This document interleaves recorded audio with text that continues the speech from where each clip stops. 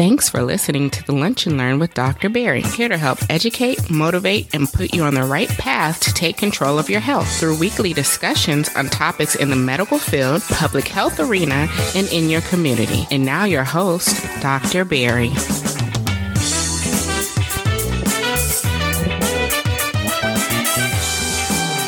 What's up, everybody? Dr. Barry here, your favorite board-certified internist, bringing you episode 73 of the Lunch and Learn with Dr. Barry.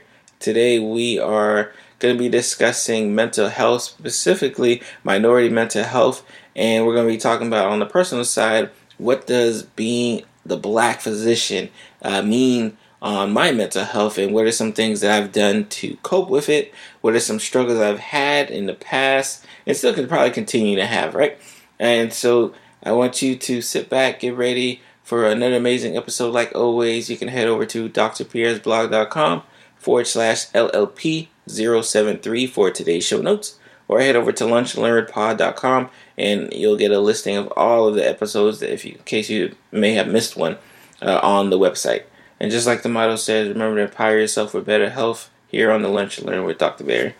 This episode is brought to you by the Lunch and Learn Community Store, where we are living out the motto, empower yourself for better health. In the Lunch and Learn Community Store, you can get your favorite t-shirts, ebooks, as well as other related products by Dr. Barry. Head over to shop.drpiersblog.com and get a chance to get 10% off your first purchase by using the coupon code EMPOWER10. Again, shop.drpiersblog.com. Live out the motto, empower yourself for better health. All right, everybody. So this week's episode is going to be a good one. We are talking about a topic that I actually bring up quite often, mental health. And particularly this month, with it being Minority Mental Health Awareness Month, I think it adds a little bit extra, responsibility being a black physician in the sense of trying to champion the cause of what minority mental health really means. Why we again, it's just like, it's the argument that I sometimes get during Black History Month, right? Like, oh, why do we have to celebrate Black History Month? And the same thing, like, why do we have to celebrate minority mental health, right, when there's already a mental health awareness month, right? And I'm going to go through some numbers, right? Because I think for a lot of you guys are very visual, like you like the numbers, and you like to be able to put things into context, right? And the context, I think, is going to help us move on to where we want to be in terms of, like, okay, why is this important? Why do we need to stress, why mental health, especially in the minority community, is something that we really should be tackling on an everyday basis, right? So just some quick numbers regarding Black and African American communities and mental health, right? So about 16% of the U.S. population who identify as Black African American suffer from some type of mental illness, right? About 16%, right? So again, already we can already see like that. This is not a small number. This is not an issue that affects a small population, right? And I think that's key, right? Because I think a lot of times, especially when we talk about mental health, and I've talked about it, quite frequently on this podcast. And when we talk about mental health, sometimes we seem to think like only a small smidget of the population is dealing with it and everybody else is okay, right? When that's clearly not false. So these are just some numbers, right? I got these numbers from the Office of Minority Health.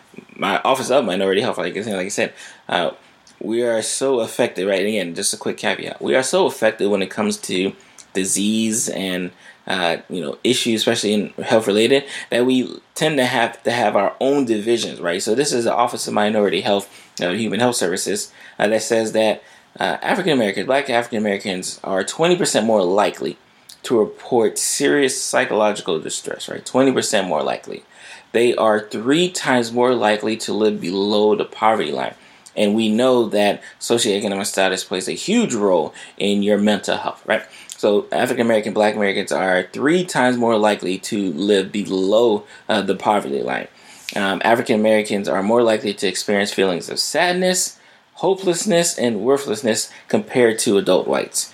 And unlike our the counterpart, especially with white, right? Like, we feel these things at such a turn, right? And again, this isn't just gender specific, right? It's males and females feel it at a much higher rate in that regard, right? And while African Americans, right, while Black Americans are less likely than white people to die from suicide as teenagers, they're more likely to attempt suicide as teenagers, right? So again, that's just telling, right? And when you have a subset of your community that gets affected by mental health at such a higher rate, like these numbers aren't staggering, right? And again, only about 13% of the population, right? So only 13% of the population identify as Black American, right?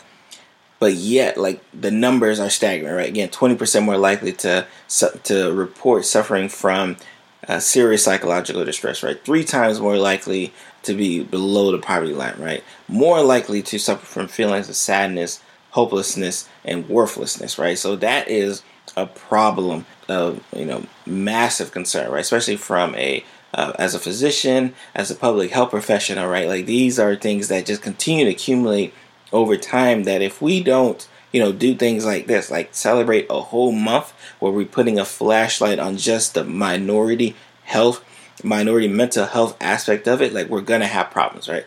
And what are some of the issues, right, especially associated with mental health in the minority community, right?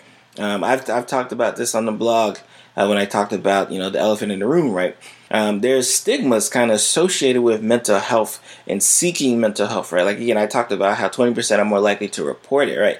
There's a lot of people who don't report mental health, right? And it affects the African American community much more than it affects the other communities, right? So again, they hold beliefs related to stigma. They don't want to be open, right? They don't like to seek the help when the help is there, right? And it turns into trying to deal with it on their own, right? So they've never been taught to deal with these feelings of sadness, these feelings of hopelessness on their own, but they're trying to just essentially wing it, right? And that's a problem, right? I've talked in the past where, as a primary care physician, right, and obviously I know I hate that term, but let's say the personal physician, right, the person who's usually on the front lines when it comes to healthcare, that you go to see for your annual wellness exams and your flu shots, right? A lot of times my patients would talk to me about their mental health issues before, going to see someone who's definitely a lot more professional, a lot more certified than me, right? Because of that barrier. They don't want to be seen as going to a psychologist, right? They don't want to be seen as going to a psychiatrist, right? Because for them, right, it says like, oh, I'm not quote unquote crazy, right? Like, that's always the wastebasket term I hear when I say, oh, I don't want to see that person, right, because I'm not crazy, right, or I'm not depressed, right, or I'm not anxious, right, I just have these issues going on, right, like they come with all these different definitions than what the definition, actually is associated with. 30% of people who have a mental illness are actually receiving treatment, right? And this is in the African American community, and because of the concern of the stigma, men are disproportionately affected, right? Because, and I talked, our men, we have trouble going to the doctors anyways, right?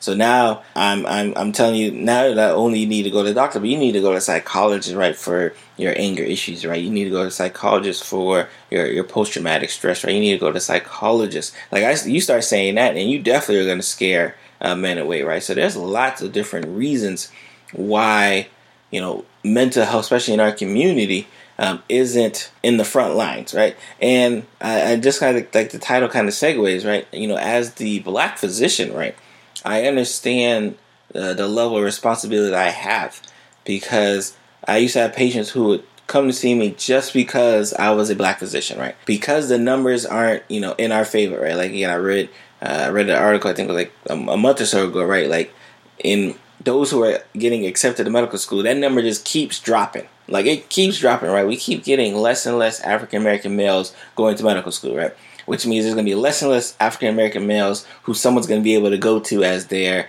personal physician, right? Or someone's going to be able to go to as their surgeon, right? Who someone's going to be able to go to, right, as their psychiatrist, right? Like, so less and less people are out there, and we know the relationship of, if you have a person, that looks like you, that talks like you, that walks like you, you're more likely to open up to them, right? You're more likely to tell them, like, hey, I got all of these problems going on.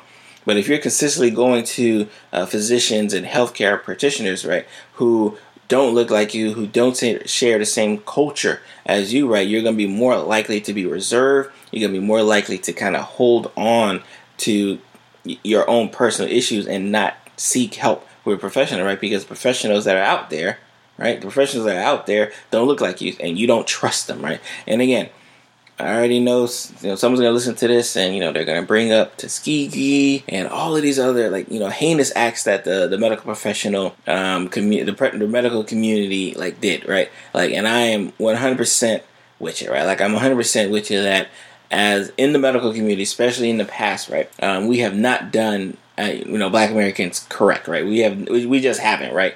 And I understand if you had that stigma and bias, right? But I also understand that in this day and age, you have no excuse now, right? Back then, I understand you have no excuse not trusting the OB and your psychiatrist and your internist, right? But now, those things aren't happening, right? So because those things aren't happening, right? I need you to come see your professional physician, right? I need you to come go seek help when you need it, right? So that's that right there, right? Especially when it comes to mental health, especially when it comes to being able to be seen in the professional setting, because a lot of us are dealing with our mental health in terrible ways, right? A lot of us are going into drinking, right? A lot of us are going into doing illicit drugs, right? A lot of us are manifesting anger issues, right? A lot of us are becoming so repressed and so reserved, that we keep to ourselves, right? Again, the facts state that, again, we are attempting more suicide at a much higher rate than the white population, even though, again, we only make up 13%, right? So this is something that I think really needs to kind of be stamped home, the fact that mental health, especially in the minority community, is such a huge factor, right? And next week I'm going to have Maria Davis Pierre, again, CEO of Autism at Black, to kind of discuss, especially from a therapist perspective, right? The burden, being a minority here, especially in this, really worldwide, but especially in this country here, holds, right? And I think it's key, right, to really kind of stress the fact that in the United States, mental health is not something that, gets the fanfare. So you best believe minority mental health definitely ain't getting a fanfare, right? So again, that's why, I look up and I look forward to months like these, right? Months where they're what? I know this disease doesn't get talked about a lot, but we're going to talk about it this month, right? We're going to highlight it this month. And I like to think, of course, we have to always give credit where credit's due, right? In 2005, B.B. Moore Campbell, an author, advocate, co-founder of the National Alliance of Mental Illness, went to Congress, right? Because she said, we need to recognize mental health in the African American community, right? So this is actually her quote in 2005. Once my loved ones accepted the diagnosis, healing began for the entire family. But it took too long. It took years. Can't we as a nation begin to speed up that process? We need a national campaign to destigmatize mental illness, especially one targeted toward African Americans. It's not shameful to have a mental illness. Get treatment.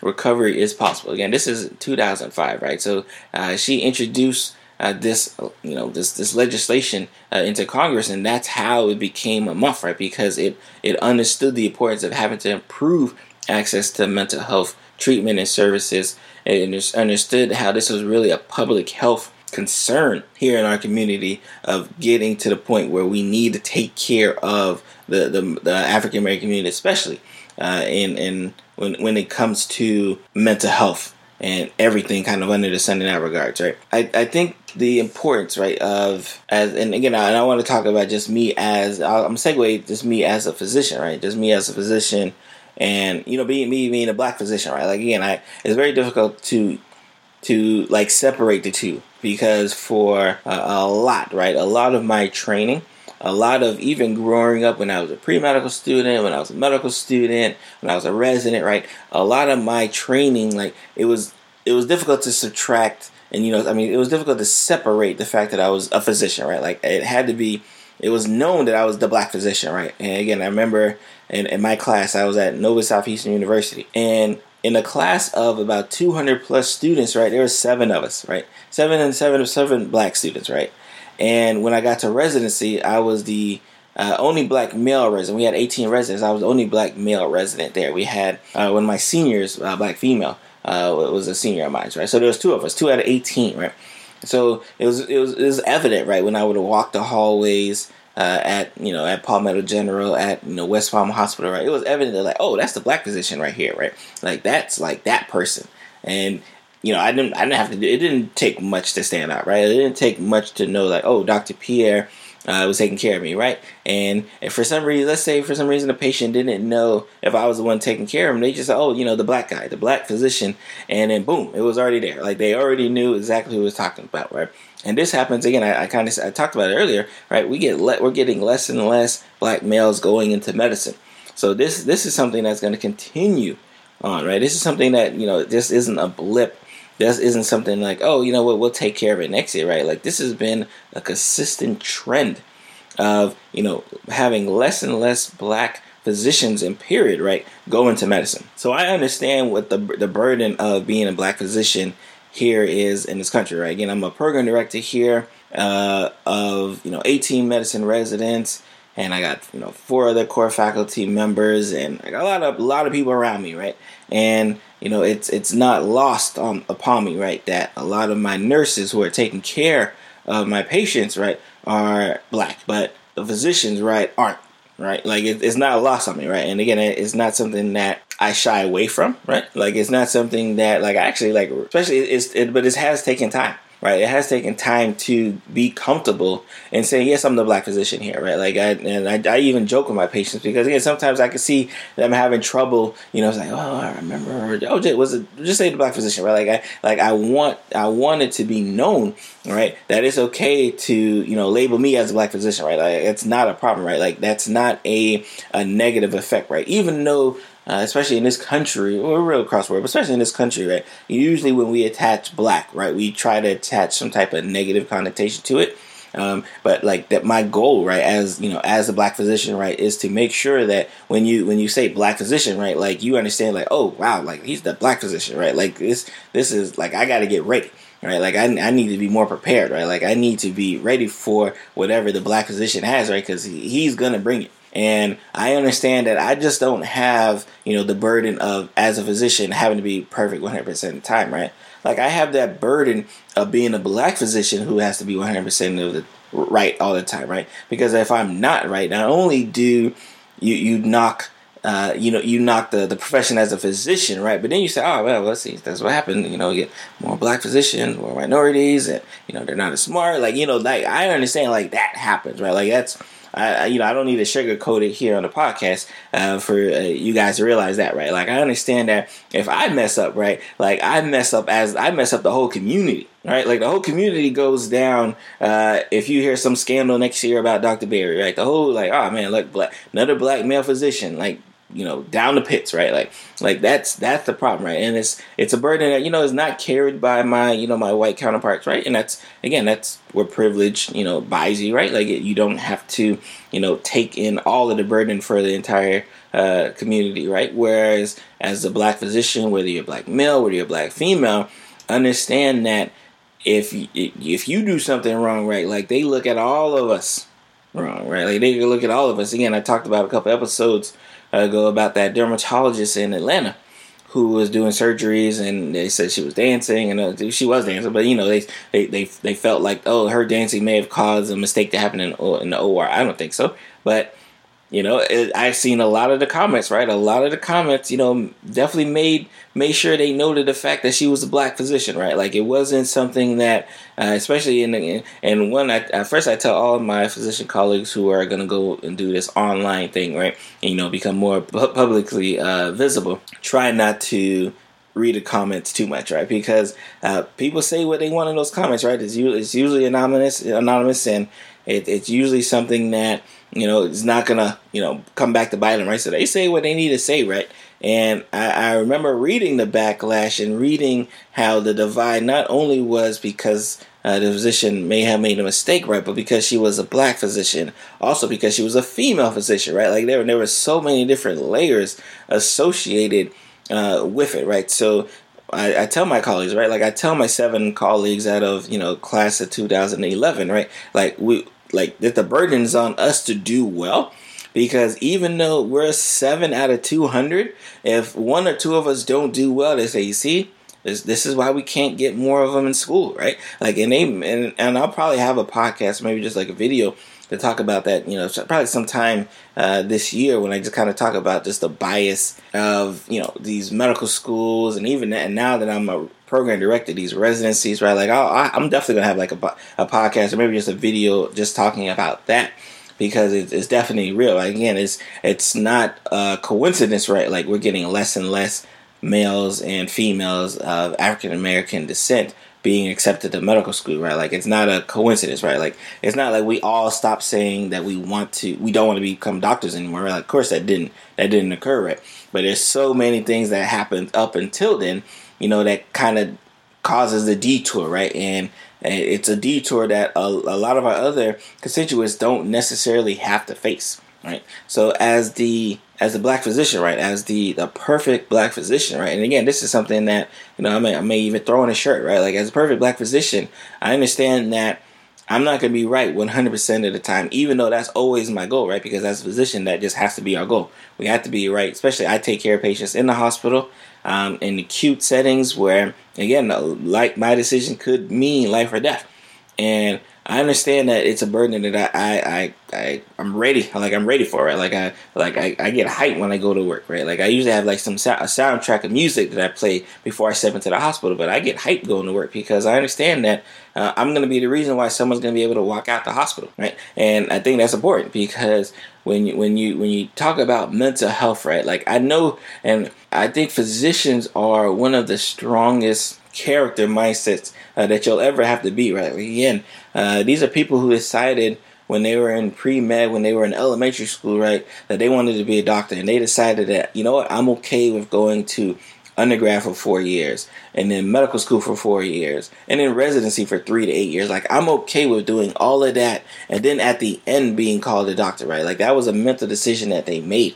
So it's not like being a physician is for the mentally weak, right? But when we talk about physician burnout, when we talk about physician suicide, right, and when we talk about all of these things that kind of break us down towards the end, it's usually because it gets chipped away, right? Like, our mental health, right? Like the foundation of support that we need just isn't there, right? And as a physician, right, like, I champion all my physicians, you should all see a counselor, right? At least once, right? Just to say, like, hey, this is what I'm dealing with now, right?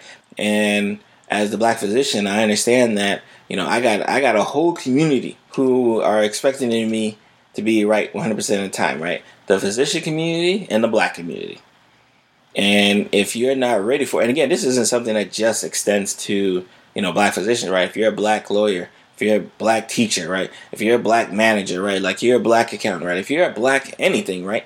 Understand that, you got two communities who are looking to make sure you don't mess up, right? So that's why it's so bad when we do mess up, because they bring us all down, right? Like I said, again, I was reading those comments for the dermatologist, and someone saying, yeah, see, this is what happens, this is why females shouldn't be surgeons, right? Had nothing to do with we have no clue what actually happened during that OR.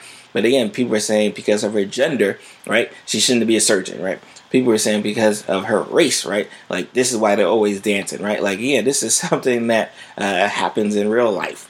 And right now, especially in this political climate, where race relations are they've actually never been amazing, right? But people are much more open about how much they don't like black folks, right? Again, I've had patients who I know that, when I walked into that room, right, like, they weren't necessarily too happy to see me, but they really didn't have a choice, right? Because, again, if he's the only physician who's going to take care of you, and you're sick, if you're sick as a dog, like, you'll just be taken care of.